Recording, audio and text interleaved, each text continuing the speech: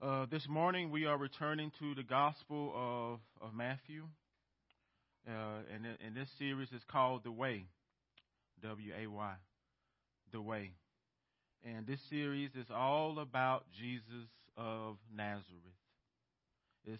It's all about Him being the way, the promised way, the long anticipated way, the fulfillment way, the priestly way, the prophetic way, the kingly way, the messianic way, and the redemptive way, the justice way, the wholeness way, and the flourishing way. All that comes through Jesus. We were in the middle of the Sermon on the Mount before we took a very, very long break. So it's been a long time since we've been in this series. And most of you would know that the Sermon on the Mount covers Matthew chapters 5 through 7. Those three chapters make up the Sermon on the Mount. And in these chapters, Jesus presents convictions of the way in those chapters. And these convictions are kingdom convictions. And these are convictions that lead to human flourishing in the here and now.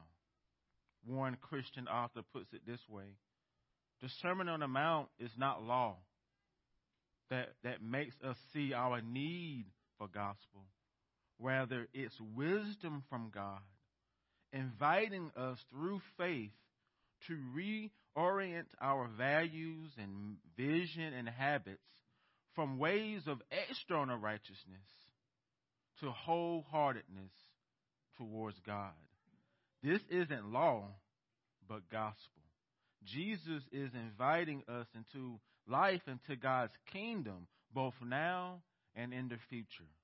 This is grace. The Sermon on the Mount is about grace. And this grace continues in Matthew chapter 6, verses 1 through 8, and verses 16 through 18. And the title of the sermon is Not for the Praise of Others. Not for the praise of others. The main point is the way of wholeness, not holiness, the way of wholeness isn't lived for the praise of other people. It's not lived for the praise of man. So please pray with and for me.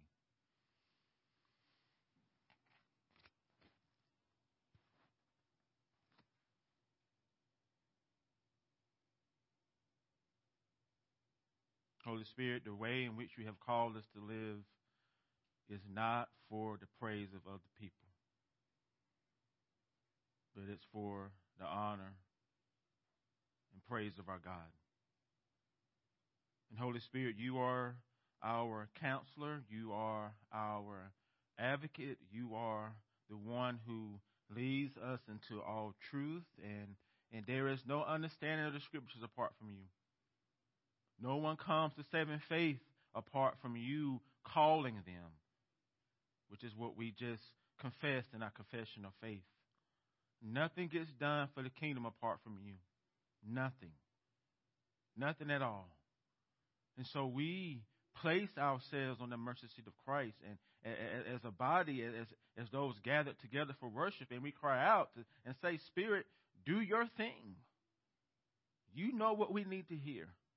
You know what our soul needs. You know what our mind needs. You know what our emotions need. You know what our life needs.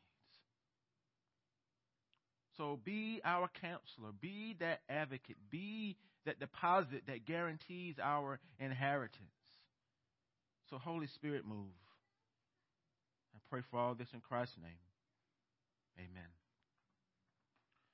Amen. Many states have a COVID-19 alert level system indicator or threshold.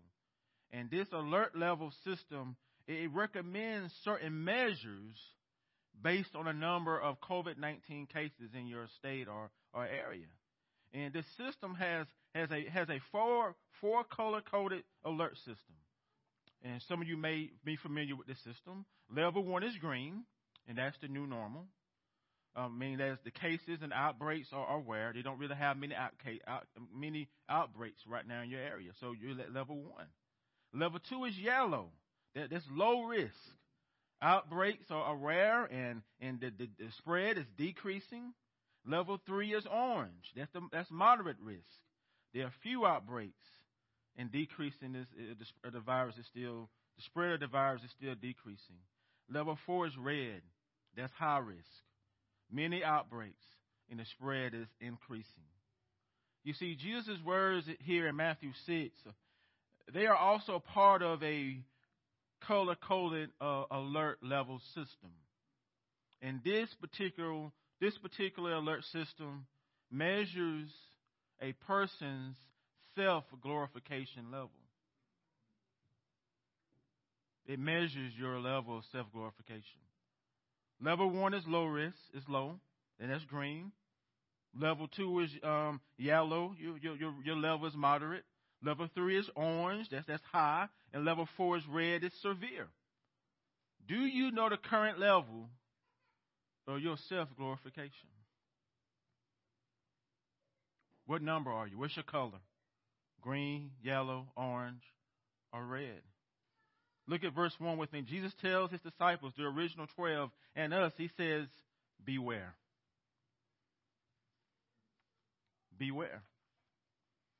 The Greek term that's translated beware, it communicates being in a state of alertness. Jesus wants all of his disciples to pay close attention to their self-glorification level. He wants you, hey, what's your color, saints? He wants us to keep on the lookout for our level rising from low to moderate, from moderate to high, from high to severe. He commands us to continue to be on guard when it comes to the rising of your self-glorification level.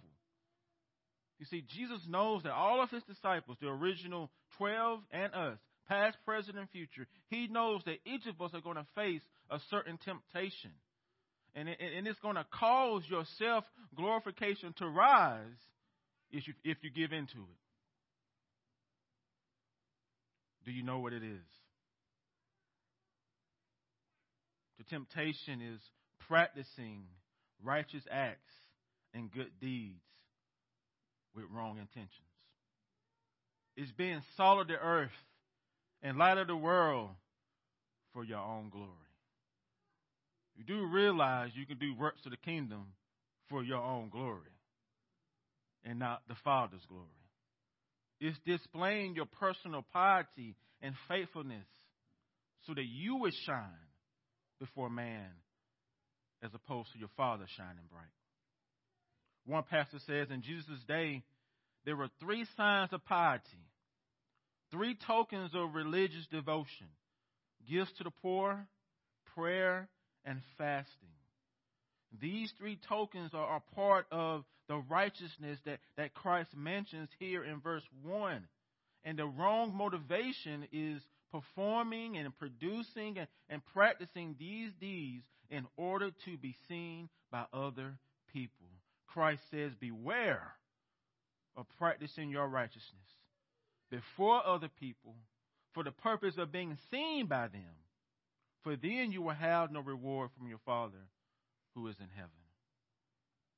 You see, practicing righteous acts and good deeds in order to be seen by other people, man, it will skyrocket your self-glorification level. It will send it out the roof. You will go from low to severe. You will skip the other 2 levels. You just go from here to here quickly if you live your Christianity in order to receive praise of man. You will move quickly from green to red. The Message Bible says, be especially careful when trying to be good so that you don't make a performance out of it. It might be good theater, but the God who made you will not be applauding. Man may applaud you, but the God who made you will not be standing up giving you an ovation. So pay attention to your self-glorification level. Know your color. And listen, if you can point out in someone else's color, that's your color too. If you can easily identify your neighbor's color, that's probably your color too. Keep on the lookout for the rising of your level, from low to moderate, from moderate to high, from high to severe. Continue to be on guard when it comes to your self-glorification. And so Jesus is basically saying we need to check ourselves before we wreck ourselves. Check yourself.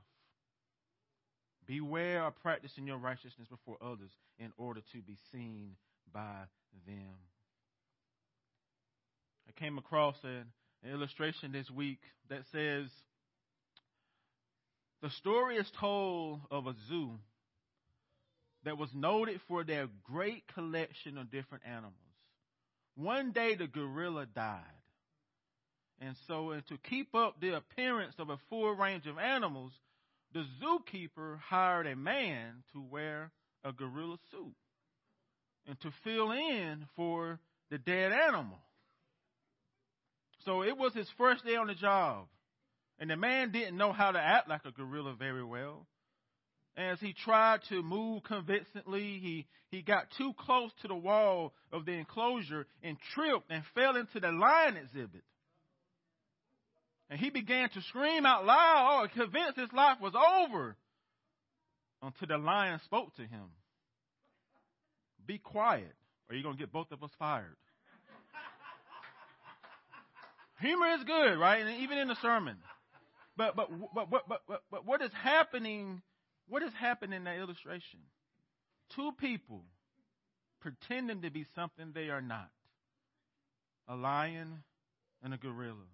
Externally, they look like animals, but internally, inside the suits, they're just people. And many of us have a word to describe people who pretend to be something they are not. Hypocrites. Hypocrites. The term hypocrite is related to actors and stage players who perform and produce for people.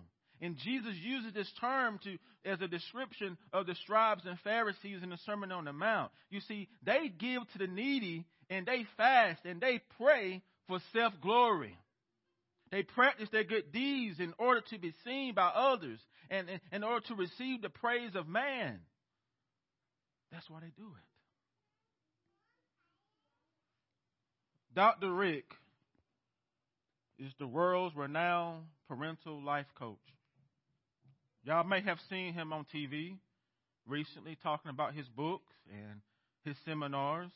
Now, you won't see Dr. Rick on Dr. Phil or a talk show like that. You will see Dr. Rick on a Progressive life insurance commercial, because Dr. Rick, he helps young homeowners not turn into their parents. That's his job. And so Jesus is basically Dr. Rick in his passage. He's helping his disciples not to function like hypocrites.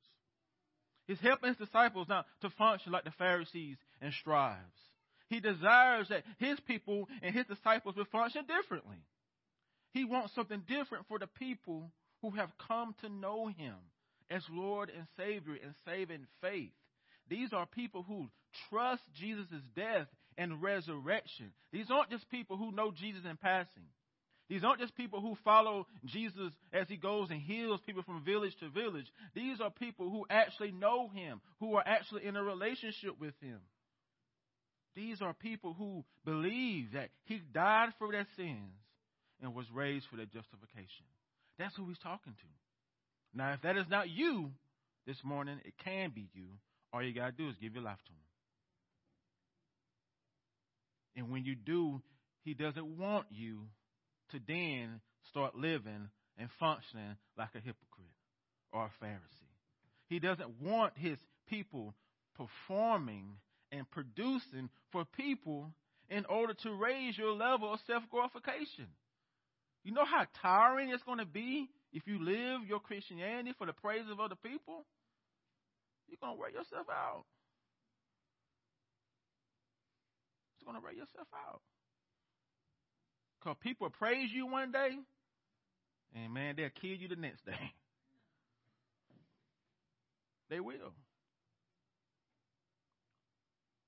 So please receive this next word here. Jesus himself knows that the way of wholeness isn't for the praise of other people, and the way of wholeness is not for your self-glory. It is not. And so he makes a distinction because there's a right way and a wrong way to live out good works. It's a right way and a wrong way to practice spiritual disciplines. He tells the disciples in the original 12 and us not to give to the needy, to fast and to pray for self-glory. Don't practice good deeds and spiritual disciplines for the praise of man. 3 times he tells us not to be like the hypocrites. He says in verse 2,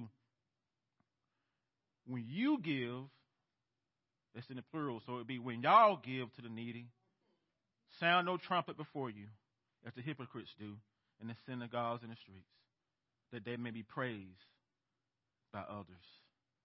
Second, in verse 5, he says, when you pray, you must not be like the hypocrites, for they love to stand and pray in the synagogues and on the street corners, that they may be seen by other people. Third, in verse 16, he says, when you fast, don't look gloomy like the hypocrites. They disfigure their faces, that their fasting may be seen by others. See, they're given to the needy and to the poor. They're given to the poor in their prayer and their fasting. Listen, it's performances and a production for them. They're actors. They're pretending. They're showcasing their self-glory. That's what they're doing. And Christ says, truly, truly, I say to you, they have received their reward. The reward is public acclaim from people, and they receive it. Their reward is to showcase their self-glory, and they do. Their reward is self-promotion, and they succeed. That's what they want, and they got it. What do you want? What do you want? St. Augustine says, it is not that being seen of men that is wrong, but the doing these things for the purpose of being seen of men. The problem with the hypocrite is his motivation. He doesn't want to be holy. He wants to be seen as holy.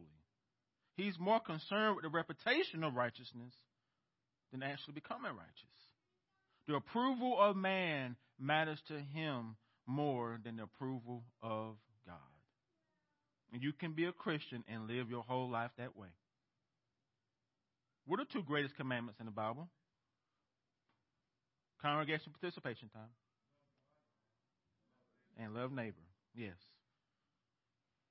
In Matthew 5, verses 21 through 48, Jesus deals with the way of holiness as it relates to loving your neighbor.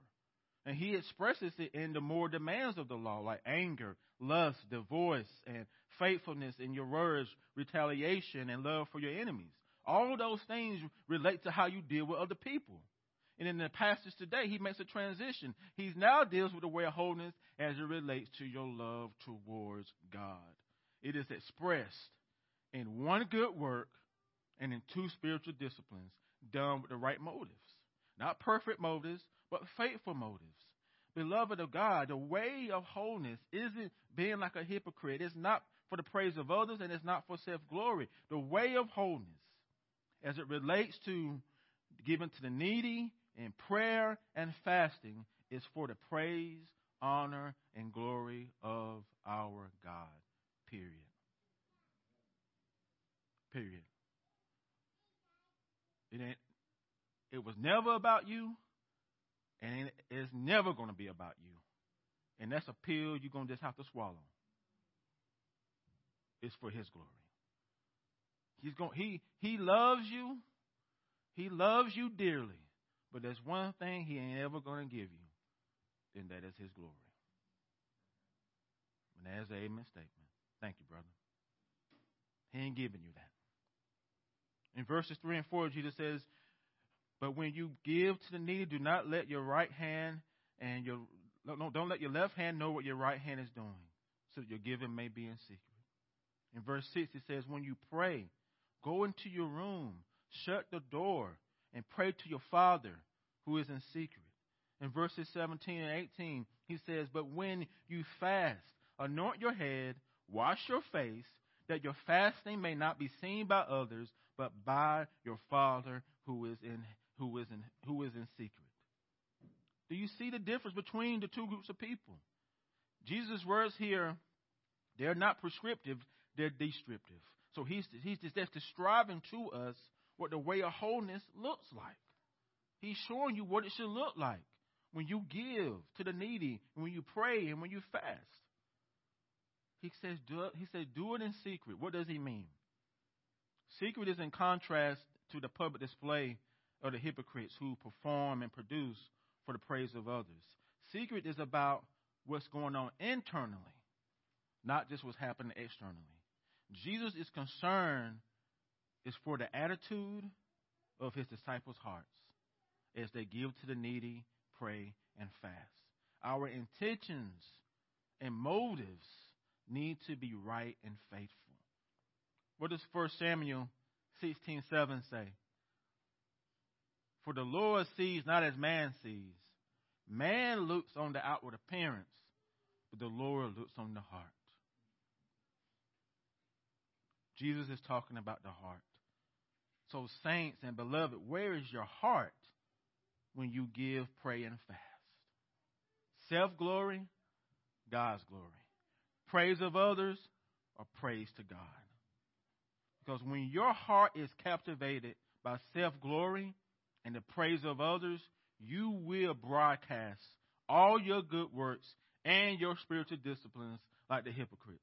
You will get on Facebook and Twitter and Instagram and Snapchat and YouTube and TikTok in order to let the world know how much money you've given to fight poverty, to fight injustice and racism and other social issues. You let the world know. Some of you may even invite the news station so they can film you doing all your good deeds. You'll use social media and other outlets to build a platform to showcase your spirituality and your commitment to Jesus. All that is not the way of wholeness. So where is your heart today?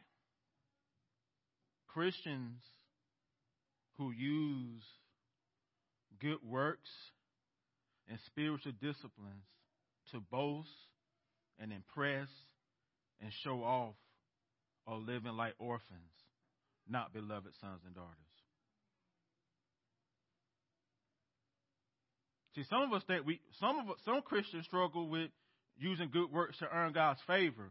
Other of us use good works to boost our own ego. And both of you live like orphans, not beloved sons and daughters. So the question is, are you living like a son or daughter, or are you living like an orphan who has no father? How are you living? Where is your heart? Look at verses 3 and 4 again. Jesus says, but when you give to the needy, do not let your right hand know what your left hand is. Do not let your left hand know what your right hand is doing, so that your giving may be in secret. And your Father who sees in secret will reward you. In verse 6, he says, but when you pray, go into your room and shut the door and pray to your Father who is in secret, and your Father who sees in secret will reward you. And in verses 17 and 18, but when you fast, anoint your head, wash your face, that your fasting may not be seen by others, but by your Father who is in secret, and your Father who sees in secret will reward you. What is Jesus communicating about God in those verses? Is that all he's communicating? How does he identify God in these verses? Father. And that's not by mistake. That is by intent. We don't have to use good works and spiritual disciplines in order to get the praise and approval of others. We don't have to use them for self-glory, because in Christ, you already have the approval of the one who really matters.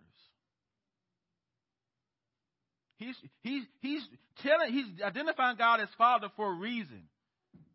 Because every kid wants the approval of their father, wants to be accepted by their father. And so if God is your father, and he already accepts you, and he already approves you, why do you need to go to man? Why do you need to go to the creation cannot give you what God can give you. That's not why they were created. So if you don't understand what it means for God to be your father, then you will live like an orphan. If you don't know that you're already approved and accepted by God, then you're going to seek it in other places. If you don't already know your sin and all that has been paid for, then you're going to try to pay for it yourself by being good. What kind of father is God to you? Because who he is as father shapes how you view yourself in light of that. He's good. He's faithful. He's true. He accepts you. He has redeemed you. He provides for you. He approves of you. Do you realize that at this moment, you have God's approval to the max? It's like he can't give you any more of it. You already have it to the max. The cup overflows. Do you realize that? You're already accepted. You are the beloved. And when you believe that, it changes the way you live.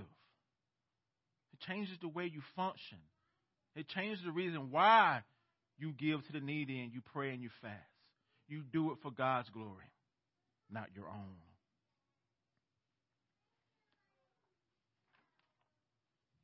Jesus says, your Father who sees in secret will reward you.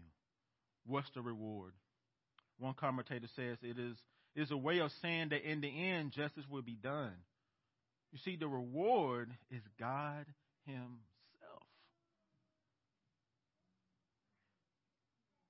That's the reward.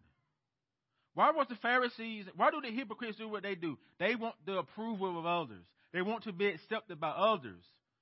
But if you're already accepted by the Father, you already have the reward. It's already yours. For some of us, we have to ask the Holy Spirit to help our unbelief. Matthew 5, verse 16 says,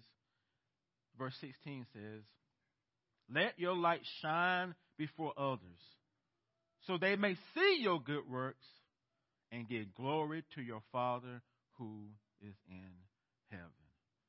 That's why we do what we do. That's why we live the way that we live.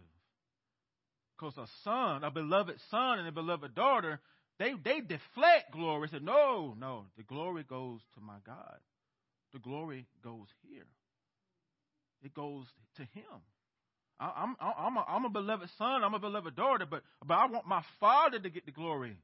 Oh yeah, I give to fight injustice, and I give to fight poverty because I'm reflecting my God. So don't praise me. If you want to praise somebody, let me tell you about this God who loves you. Yes, I pray because I'm connected with my Father. I pray because I'm in communication with him. And if you don't have a Father like him, let me tell you about him. Oh, I fast because there are certain things in my life that I want the Father to take out of my life. That's why I fast. If there's certain things you want to take out of your life, let me tell you about my Father. What do the people know? What do the people in your life learn about God by the way you live your life?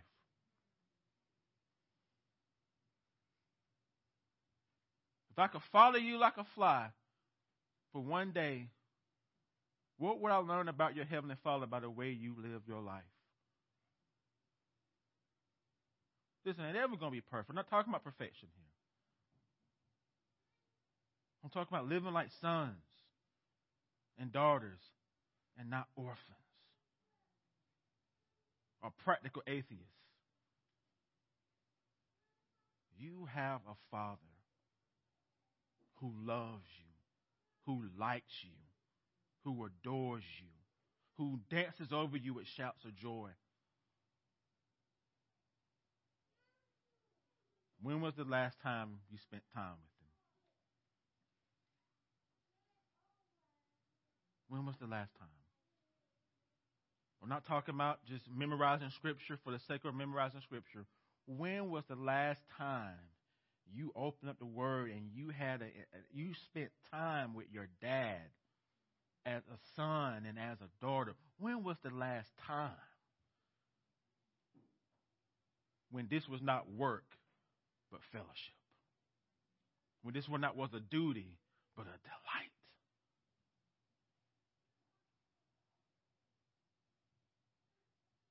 If you're not satisfied today in your life,